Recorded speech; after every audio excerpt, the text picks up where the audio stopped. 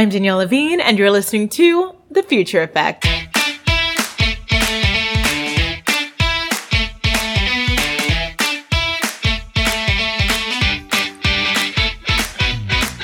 The Future Effect is a weekly podcast bringing you the latest news and updates in Florida's child welfare system. This podcast is brought to you by the Future Effect Political Committee, a bipartisan effort to give Floridians an opportunity to get involved in the legislative and political process on behalf of Florida's children. All right, welcome to the Future Effect. You're here with Danielle Levine and Joe Durso. Why is there a question mark there? Was there a question mark? Joe Durso. No, I mean, I question myself all the time, so why not? I mean, that's a kind of a basic fact, though, that you'd think you would have that one pretty down pat. That's okay. Well, yeah. Maybe I'm losing my mind. I mean, it's been, week 10? That's where we are right now? Yeah. Actually, has it? Yeah, no, it's actually week 11. I guess it's week 11. Oh, my gosh. Because it started in, what was it? March, right? So March, April, and now May. So yeah, we were on vacation. Let's see. We did our DC trip, March 9th to March 11th. And then I just never came back to the office after that. So, yeah. Well, then this topic is more appropriate than ever because today, y'all, we're going to be talking about Mental Health Awareness Month, which is right now during the month of May.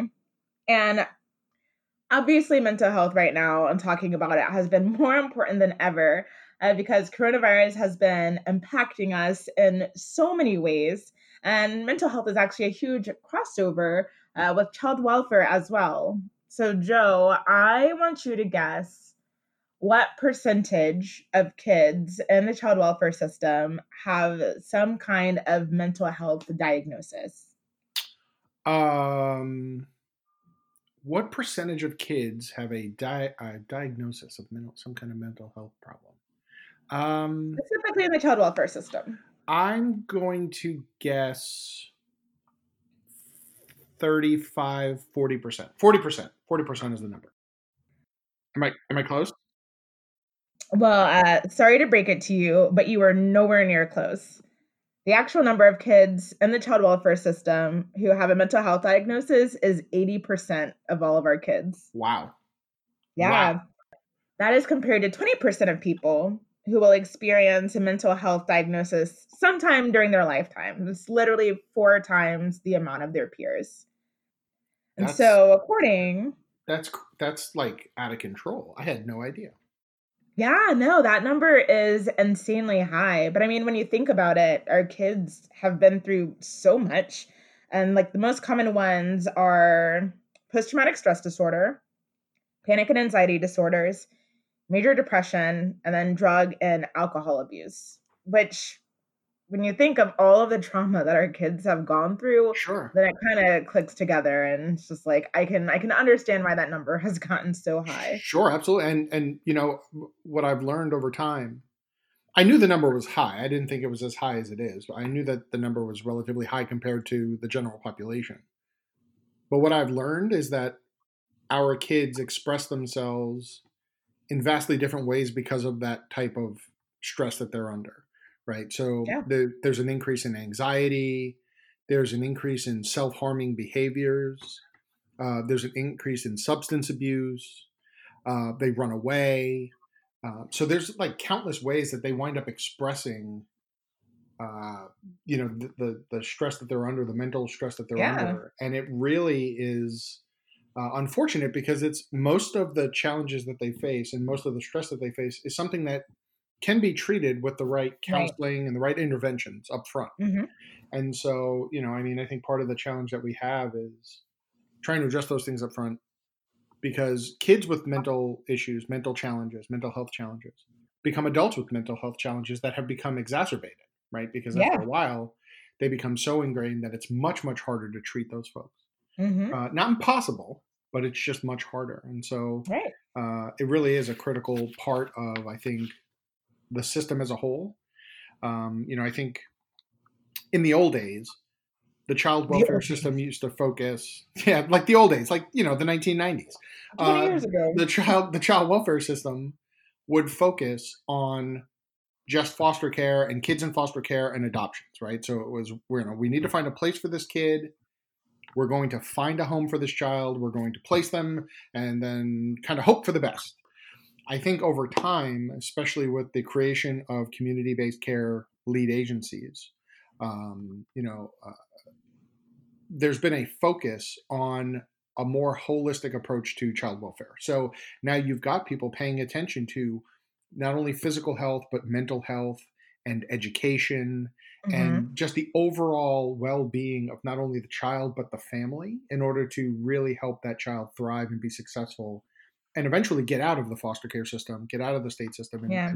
and just go back to, a regular old day to day routine. And so, it really is a critical part of what we do in the child welfare system. Yeah, I mean, we absolutely have to because as we talk about quite often, there's a stigma that's out there that people think foster kids are bad Oh yeah, or they've done terrible things because they act out. But in reality, like I always say, no, they have had really terrible things done by people who they trusted. right. And so it's when you're young, I mean, even right now, it's so hard sometimes for adults to be able to appropriately navigate their emotions. And we're seeing that exacerbated times a million right now during coronavirus and just the different ways that, it's starting to get to people and the behaviors that they're having because of that. But we're here expecting kids who are 12, 13, 8, whatever, to be these picture perfect angels despite going through, some of the most traumatic moments that you and I will never have to experience. Right. Well, I was just going to say, I've told, as we go through and advocate for resources and advocate for legislation that really supports the children in the system, I have told countless legislators, countless business leaders, countless community leaders that these are good kids that bad people have done bad things to. And the Mhm. stigma that these kids face is really That's misplaced. awful. It's Yeah. really misplaced because bad people do bad things to good kids. And it's Mhm. unfortunate. Um, we always say that we're the only business, the only industry trying to put ourselves out of business. Because we would love it if child welfare wasn't needed, if we didn't Right, need yeah. a way to protect children. If every family was well adjusted and safe and happy, we wouldn't have these problems. But unfortunately, it's not realistic. We know that there's always going to be some problem in some family somewhere that puts a child at risk. And unfortunately, a lot Mhm. of those problems stem from mental health. Yeah. And the problems that stem from mental health. So a mental health issue turns into a substance abuse issue, which then turns into a physical abuse issue. Right. And so, unfortunately, we're always going to be around. The system is always going to be needed in one way, shape, or form. But certainly, we can do things, I think, to help alleviate some of those problems, prevent those problems up front, which is why we focus so much on prevention. Yeah. And mental health is really in need of significant resources to be able to jump in early and often and make sure that these challenges are addressed in a way that prevent any problems in the future. Exactly. Like I can tell you specific kids that I work with in our system who are there not because they were abused, but because their parents had significant mental health issues that were Sure. just not getting treated. And so these kids became the parents. We had one young woman who was a former Curse for Kids recipient, and her name is Claudia. And I can say that because her story, I published it pretty widely when I was still doing PR and communications with her permission. And part of her story is just that her mom had undiagnosed bipolar disease. And so Claudia was having to just move all of the time. Every month she was at a new home. She was, at this point not going to school. She was going between different states. And it was just completely unstable. And she was 14 at this point, just trying to keep a roof over their heads. And it just became too much to the point that she herself called DCF to, put in a report to the hotline because she just didn't know what to do anymore. Right. And then we have Right. another young man that I work with, and his parents were schizophrenic, and they just started hearing things, and he just had no idea how to help them, how to cope. And so it was the same thing where he's just like, I don't know what to do anymore, and I need an adult to help handle this situation. And it's so difficult because mental health is just something that's oftentimes not talked about, or we just label people as crazy. And so then it makes them afraid to seek help or afraid to talk about the different things that they're feeling because they don't want to be, ostracized from society or given that very negative label and view. And so then those problems just continue to exacerbate. So I think part of the issue is that also we're not talking about it. And I think that's changing. One thing I find fascinating that I actually talked to my husband about quite a bit is that I kind of see, and maybe it's just a social media thing and maybe it's just younger generations, but mental health labels are kind of worn with pride. Like, I don't know if that's something that you've seen. They're actively talking about their depression or they're talking about their anxiety and they're being okay to open up. So I don't know. Do you think that that tide is changing a little bit about how taboo these conversations are to have?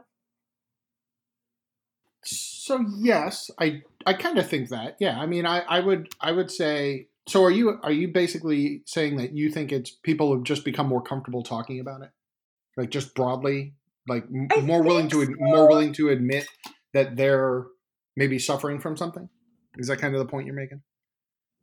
Yeah. And I'm kind of wondering if it's a backlash from, social media right now as you see a lot of people trying to portray their picture perfect lives. And Hmm. I think it's starting to go in the opposite direction where people are rebelling against that and want to show what's real. And so they're being more Sure. okay and more comfortable talking about, that kind of thing. Yeah, I absolutely 100% agree with that. I think that there's a lot of people. If you look on Facebook, people are, yeah, they have these picture perfect lives and they have all these beautiful photos at the beach and these perfect dinners, and no one's life is like that. Even Yeah. the wealthiest people that I've ever met don't have lives that perfect all the time. Yeah. And so really it's become this manicured lifestyle where people pretend to be way more materialistic, way more perfect, way more put together than they really are, because they're human beings. At the end of the day, we're all human beings. We all have flaws. We all have our challenges. We all have our issues. And even people with the best of lives struggle. Hmm. And Yeah. I think you're 100% correct. I think there is a backlash because there's a lot of people who don't do that. And they look at these things and they're constantly bombarded with these photos of perfection, Hmm. oftentimes false perfection, fake perfection, but they're constantly bombarded with it. And after a while, it's easy to believe that, hey, I want those things. Why can't I have those things? And then What's maybe wrong start, with me and that yeah, I'm not living the right, same perfect yeah, life that they are? yeah, right. Yeah. You start questioning, like, why don't I have these things? Yeah. Am I not good enough? Am I not cool enough? Am I not, pretty enough, or whatever it might be? And I think that really does take a toll on people's psyche, right? For adults that have lived a little bit of life and kind of understand some of these things, it might be a little bit easier to get past that. For a lot of kids, 13-year-olds, 14-year-olds, 15-year-olds that are very impressionable and that are literally defining the way that the world should be for the rest of their lives now, right? They're going through that process now of what Mhm. expectations should be in their 20s and their 30s and their 40s, and kind of what things should be and what things should look like and what they should have and be entitled to, or whatever the case may be.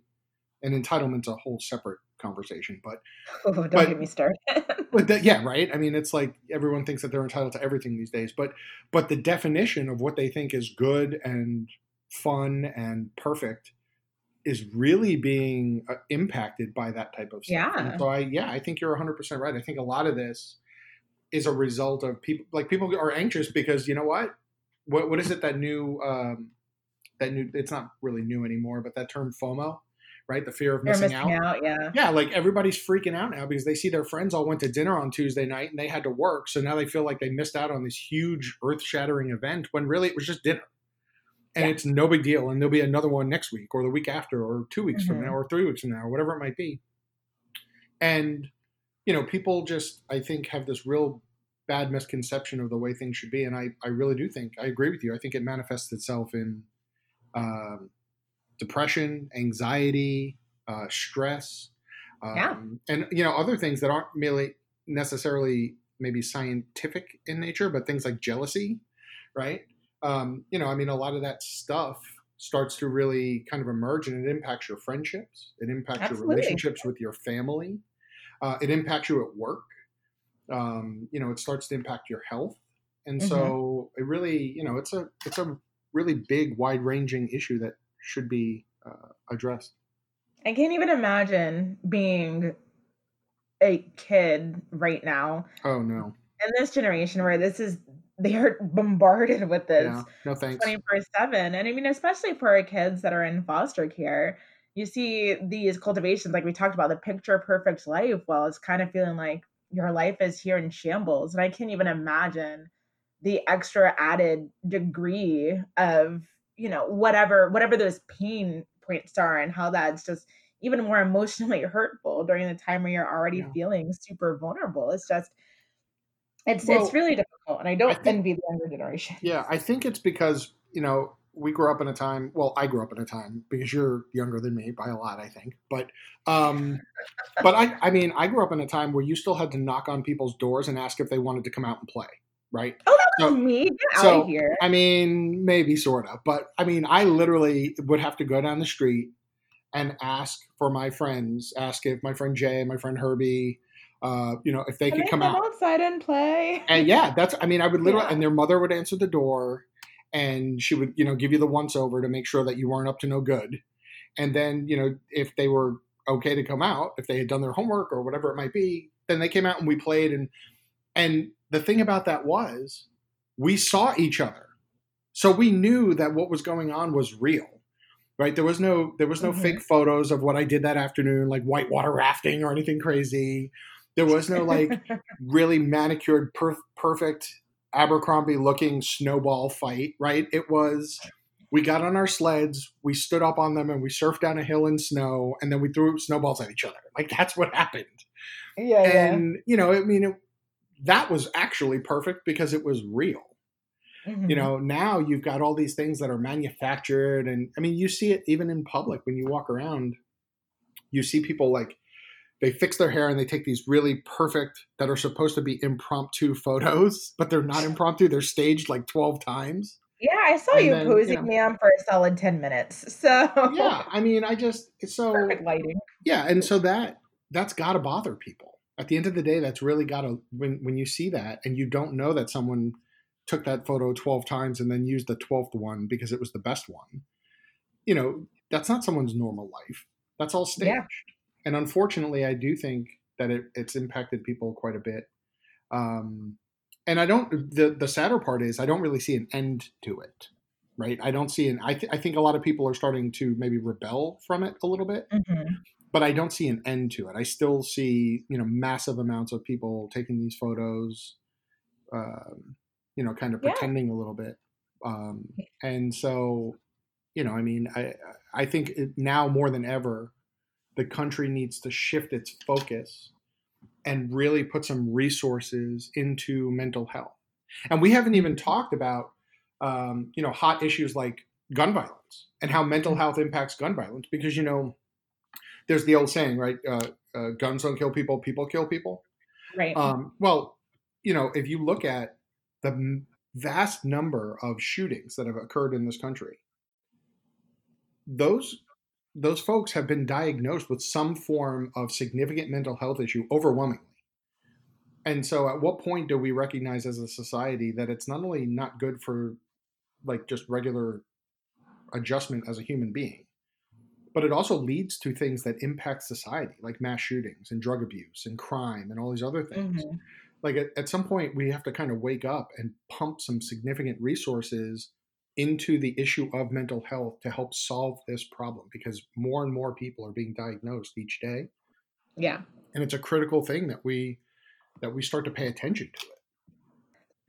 So yeah, thinking about social media and all of the things that you've said about the 12 pictures and getting the lighting, and you'll be on the beach and you see spouses or significant others in these crazy poses on the ground just to make sure that they're getting the right angle. Stuff like Right, that drives me absolutely bananas. right, Because we just all know that that's not what real life is like. And so one of the things that, I mean, at this point, I think everyone knows, our listeners know that I'm pretty open, and that's just because I don't believe in all of this stuff, and it's really difficult being in the position I think that you and I both find ourselves in, where I'm on TV and I do this and I'm meeting with whoever elected official and we're at these really nice events, and so there's this idea of our lives are so put together and we have it made, and it's just like, yeah, that's what you see, but that's not what's actually happening behind the scenes. And so I try to Right. be super open about everything that I've been through. And so that's why,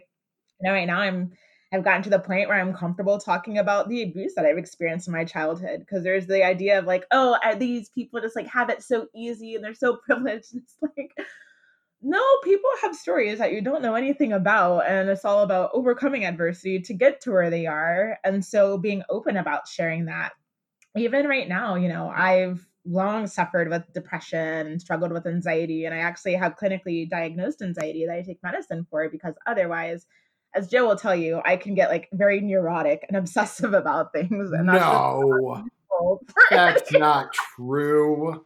Oh my goodness. You coming into my office and I'm freaking out about something and you're like, I need you to take a deep breath. Yeah. What's going on? Sometimes I think you suffer from a shortage of oxygen because you just go into hyperdrive like automatically. Yeah, but it's really difficult, and like I can't even talk about just like the way, because you know that it's happening, but you can't do anything about it. Like once you're there, you're there. And like we had a company presentation that I gave maybe a month ago where I was talking about interpersonal Which you communication. did a wonderful job on, by the way. Oh, thank you. I appreciate it. You did a great job, and I got a lot of positive feedback from a lot of folks on that particular presentation. So that was great. Oh, that's awesome. Thank you for sharing that with me. That made my morning. Well, great. Now, hopefully, you won't be as anxious now. Well, I was bringing that up because part of what I talked about is phone anxiety. And my phone anxiety is so severe that our COO called me because I emailed him a question about a resource that a single mom was, inquiring about. And I sent him the voicemail and I texted him, "Hey, sorry, I can't talk right now. What's up?" And so I don't know. I've seen being real and being open and just not trying to hide behind whatever image as something that's super important to me. And especially as we're going through with our chats with the podcast, these are real topics and they need to be attached to real people. And so Mm-hmm. often we just want people to see these glamorized versions of our lives that it's just a Mm-hmm. huge aspect of human connection is being lost right now. Yeah. And like we said, we see that in so many different ways. We see that when it comes to gun violence, which is one of the things that we have been talking about with,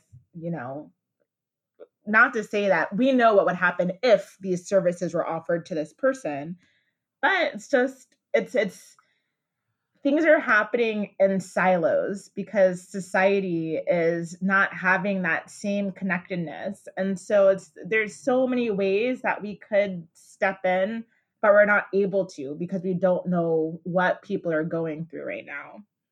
Right. Well, and I think a critical part, as I mentioned earlier, is that we need to start really focusing on providing resources to those groups, those agencies, those partnerships that focus on that, these types of issues, mental health issues, right? And so when you think about the impact of mental health, forget about the social media stuff, because I think we could all stipulate that that has an impact in some way, shape, or form on the way people think about themselves today versus the way they did in, say, 1980 or 1990. I think it has forever altered the way that we view ourselves and view each other, right? There seems to be this Absolutely. really tremendous pressure to like present this view of ourselves that's like perfect and beyond reproach, and I have, and look at all these great things, and driving past the beach and stopping and taking a photo and then posting living that beach life does not make it that you've been living that beach life. It means that you stopped and pulled over and took a photo. Right. And that's what a lot of people do, right? They're like, oh my God, pull over. And then they post it like they've been there for 2 weeks. And it's not very realistic, but that's neither here nor there. I think the more realistic issue is the impact that it has on homelessness, the impact that it has on crime, the impact that it has on the economy in general, the impact that it has on the healthcare system, the impact that it has on the judicial system. These are real things that constantly constantly impact our community, right? I mean, it impacts our financial stability as a community, right? Because the government winds up spending valuable resources on services after the fact. And, uh, it impacts our school system.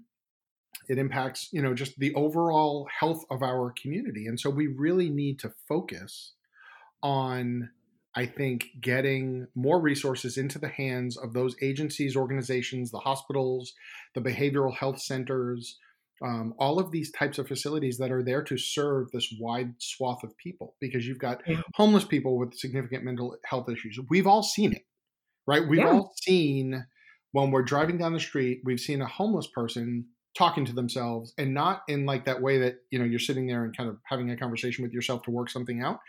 They're yelling at themselves, or they're yelling at random strangers when they walk by, or that's a mental health issue.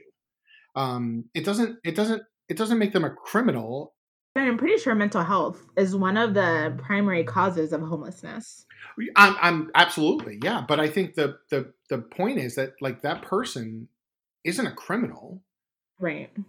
They're sick, and They need help. they need help. And if Not- we don't provide them that help, they're always going to be in that position. They're always going to be kind of that person on the corner yelling at strangers as they walk by, and trying to find a place to crash for the night, and inconveniencing some business owner, or perhaps even assaulting someone, or whatever it might be. And it's not because they're criminals. It's because they're sick and they don't have the help and the support that they need to Right. kind of get themselves back on the right track. And so we talk about that all the time. You and I do, and our guests do. We talk about getting families back on the right track, getting Hmm. kids healthy, getting families healthy. Well, that goes for everybody in society, really. I mean, we in the child welfare industry, we're very focused on children and families. But all of this impacts society, including children and families, right? Because, that homeless person is someone's father, or someone's mother, or someone's son, or someone's brother, or whatever it might be. That homeless person had a family at some point. Yeah. They had a job at some point. They contributed to society at some point. And so it's important that we try to restore that to those folks. And so, I mean, we have all these really just, they're absolute heroes out in the community who do this work, and who, they work with the homeless, they work with the criminal justice system, they work with all these different folks to try and help these people out, support these folks out, or support these folks, I should say, sorry. But at the end of the day, they're still significantly lacking in resources.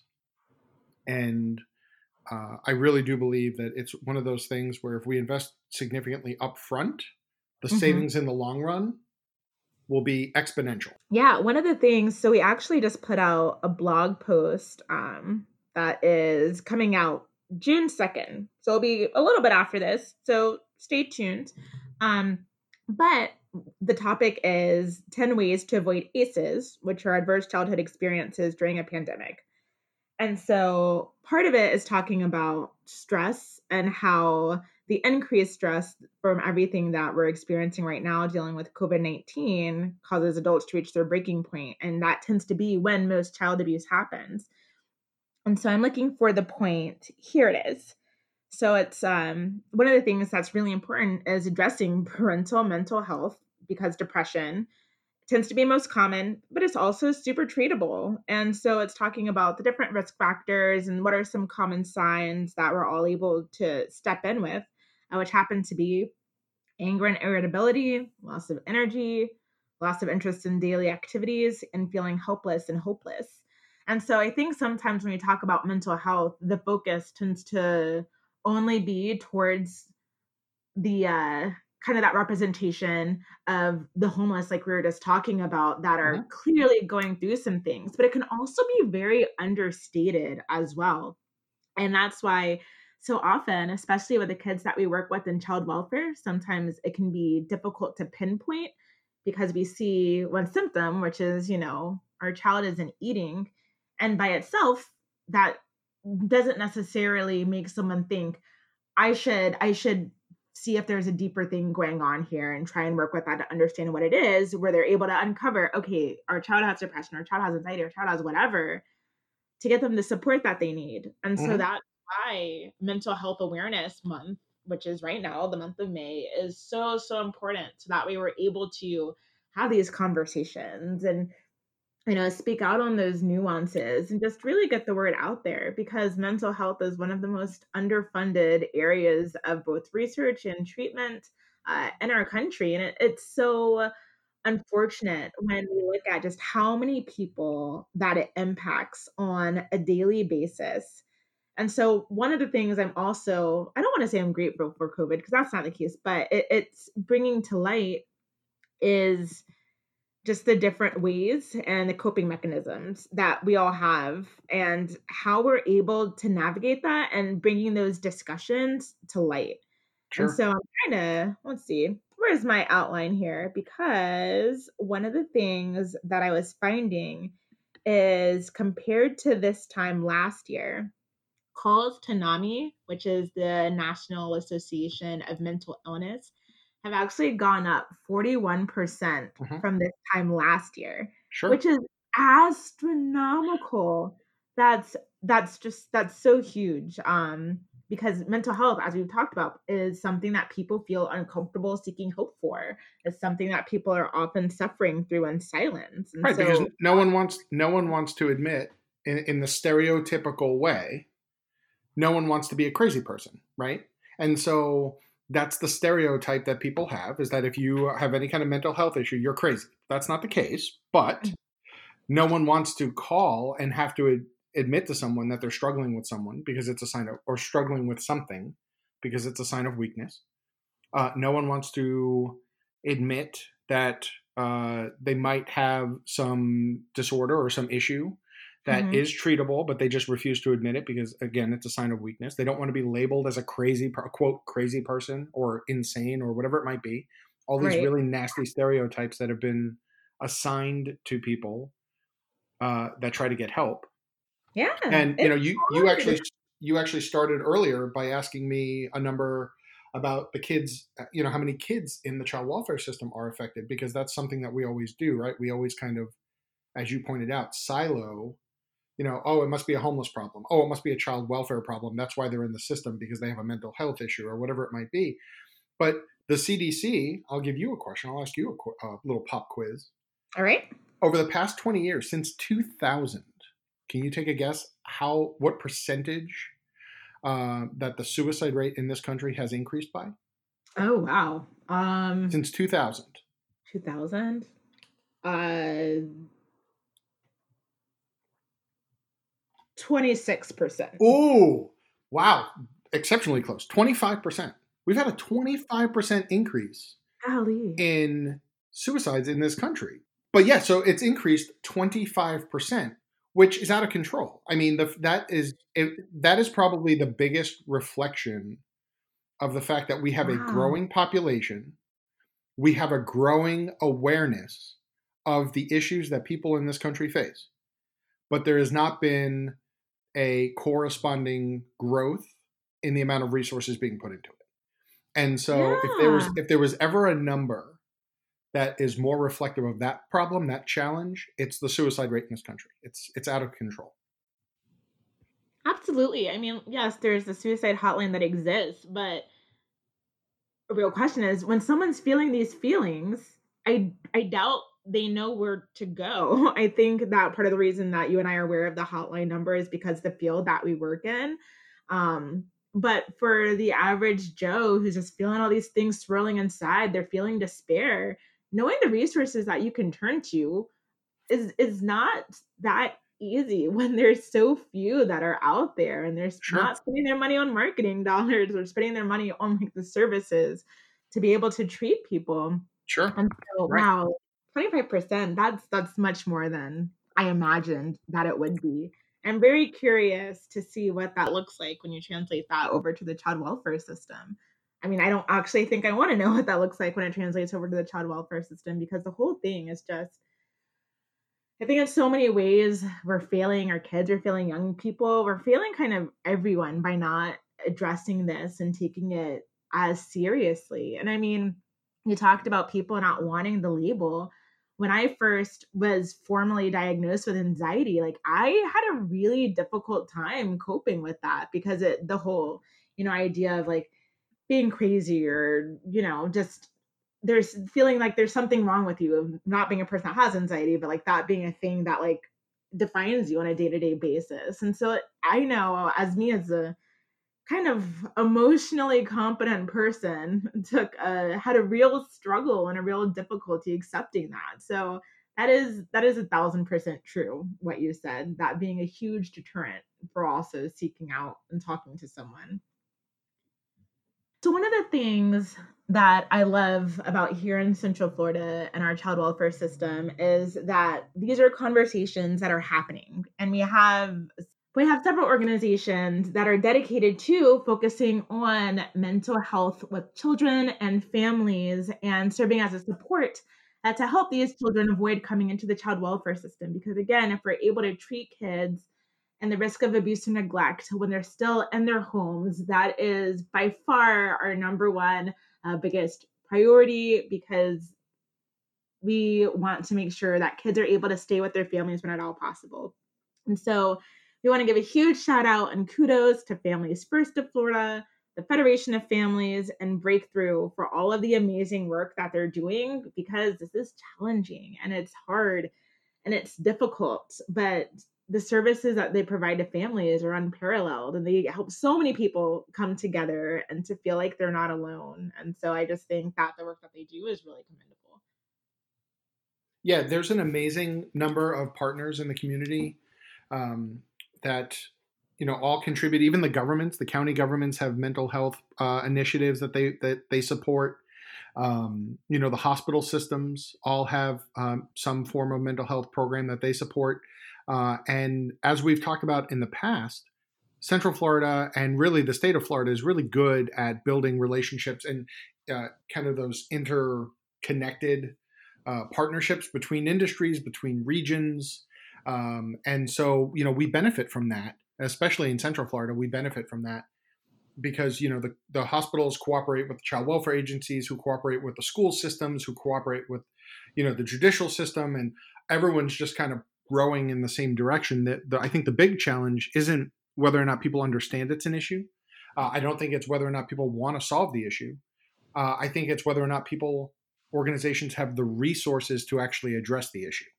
And once we get over that hump, I think things will be a lot smoother in addressing some of the challenges. Yeah, absolutely. Well, if you're struggling right now, we just want you to know that you're not alone. And the Kaiser Family Foundation had a poll where apparently half the people in the United States report that the pandemic is negatively affecting their mental health. So the feelings that you have, they're real, they're valid, they matter. There's so many resources that are out there, and specifically for those of you who are in Central Florida, we'll go ahead and put some up on our blog if this is something that's affecting you as well. Just hang in there, y'all. We're in this together, and we just want you to know that we are riding this wave along with you. That's right, Danielle. And for those folks that are listening that are facing a challenge, that do feel like they need help, they should call SAMHSA's National Helpline.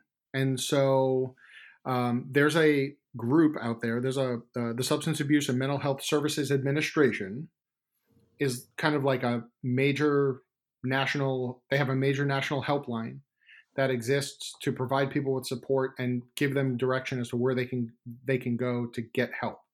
And so that number is 1-800-662-HELP or 1-800-662-4357. And if people are struggling, they shouldn't be afraid. They shouldn't be nervous. They shouldn't be embarrassed.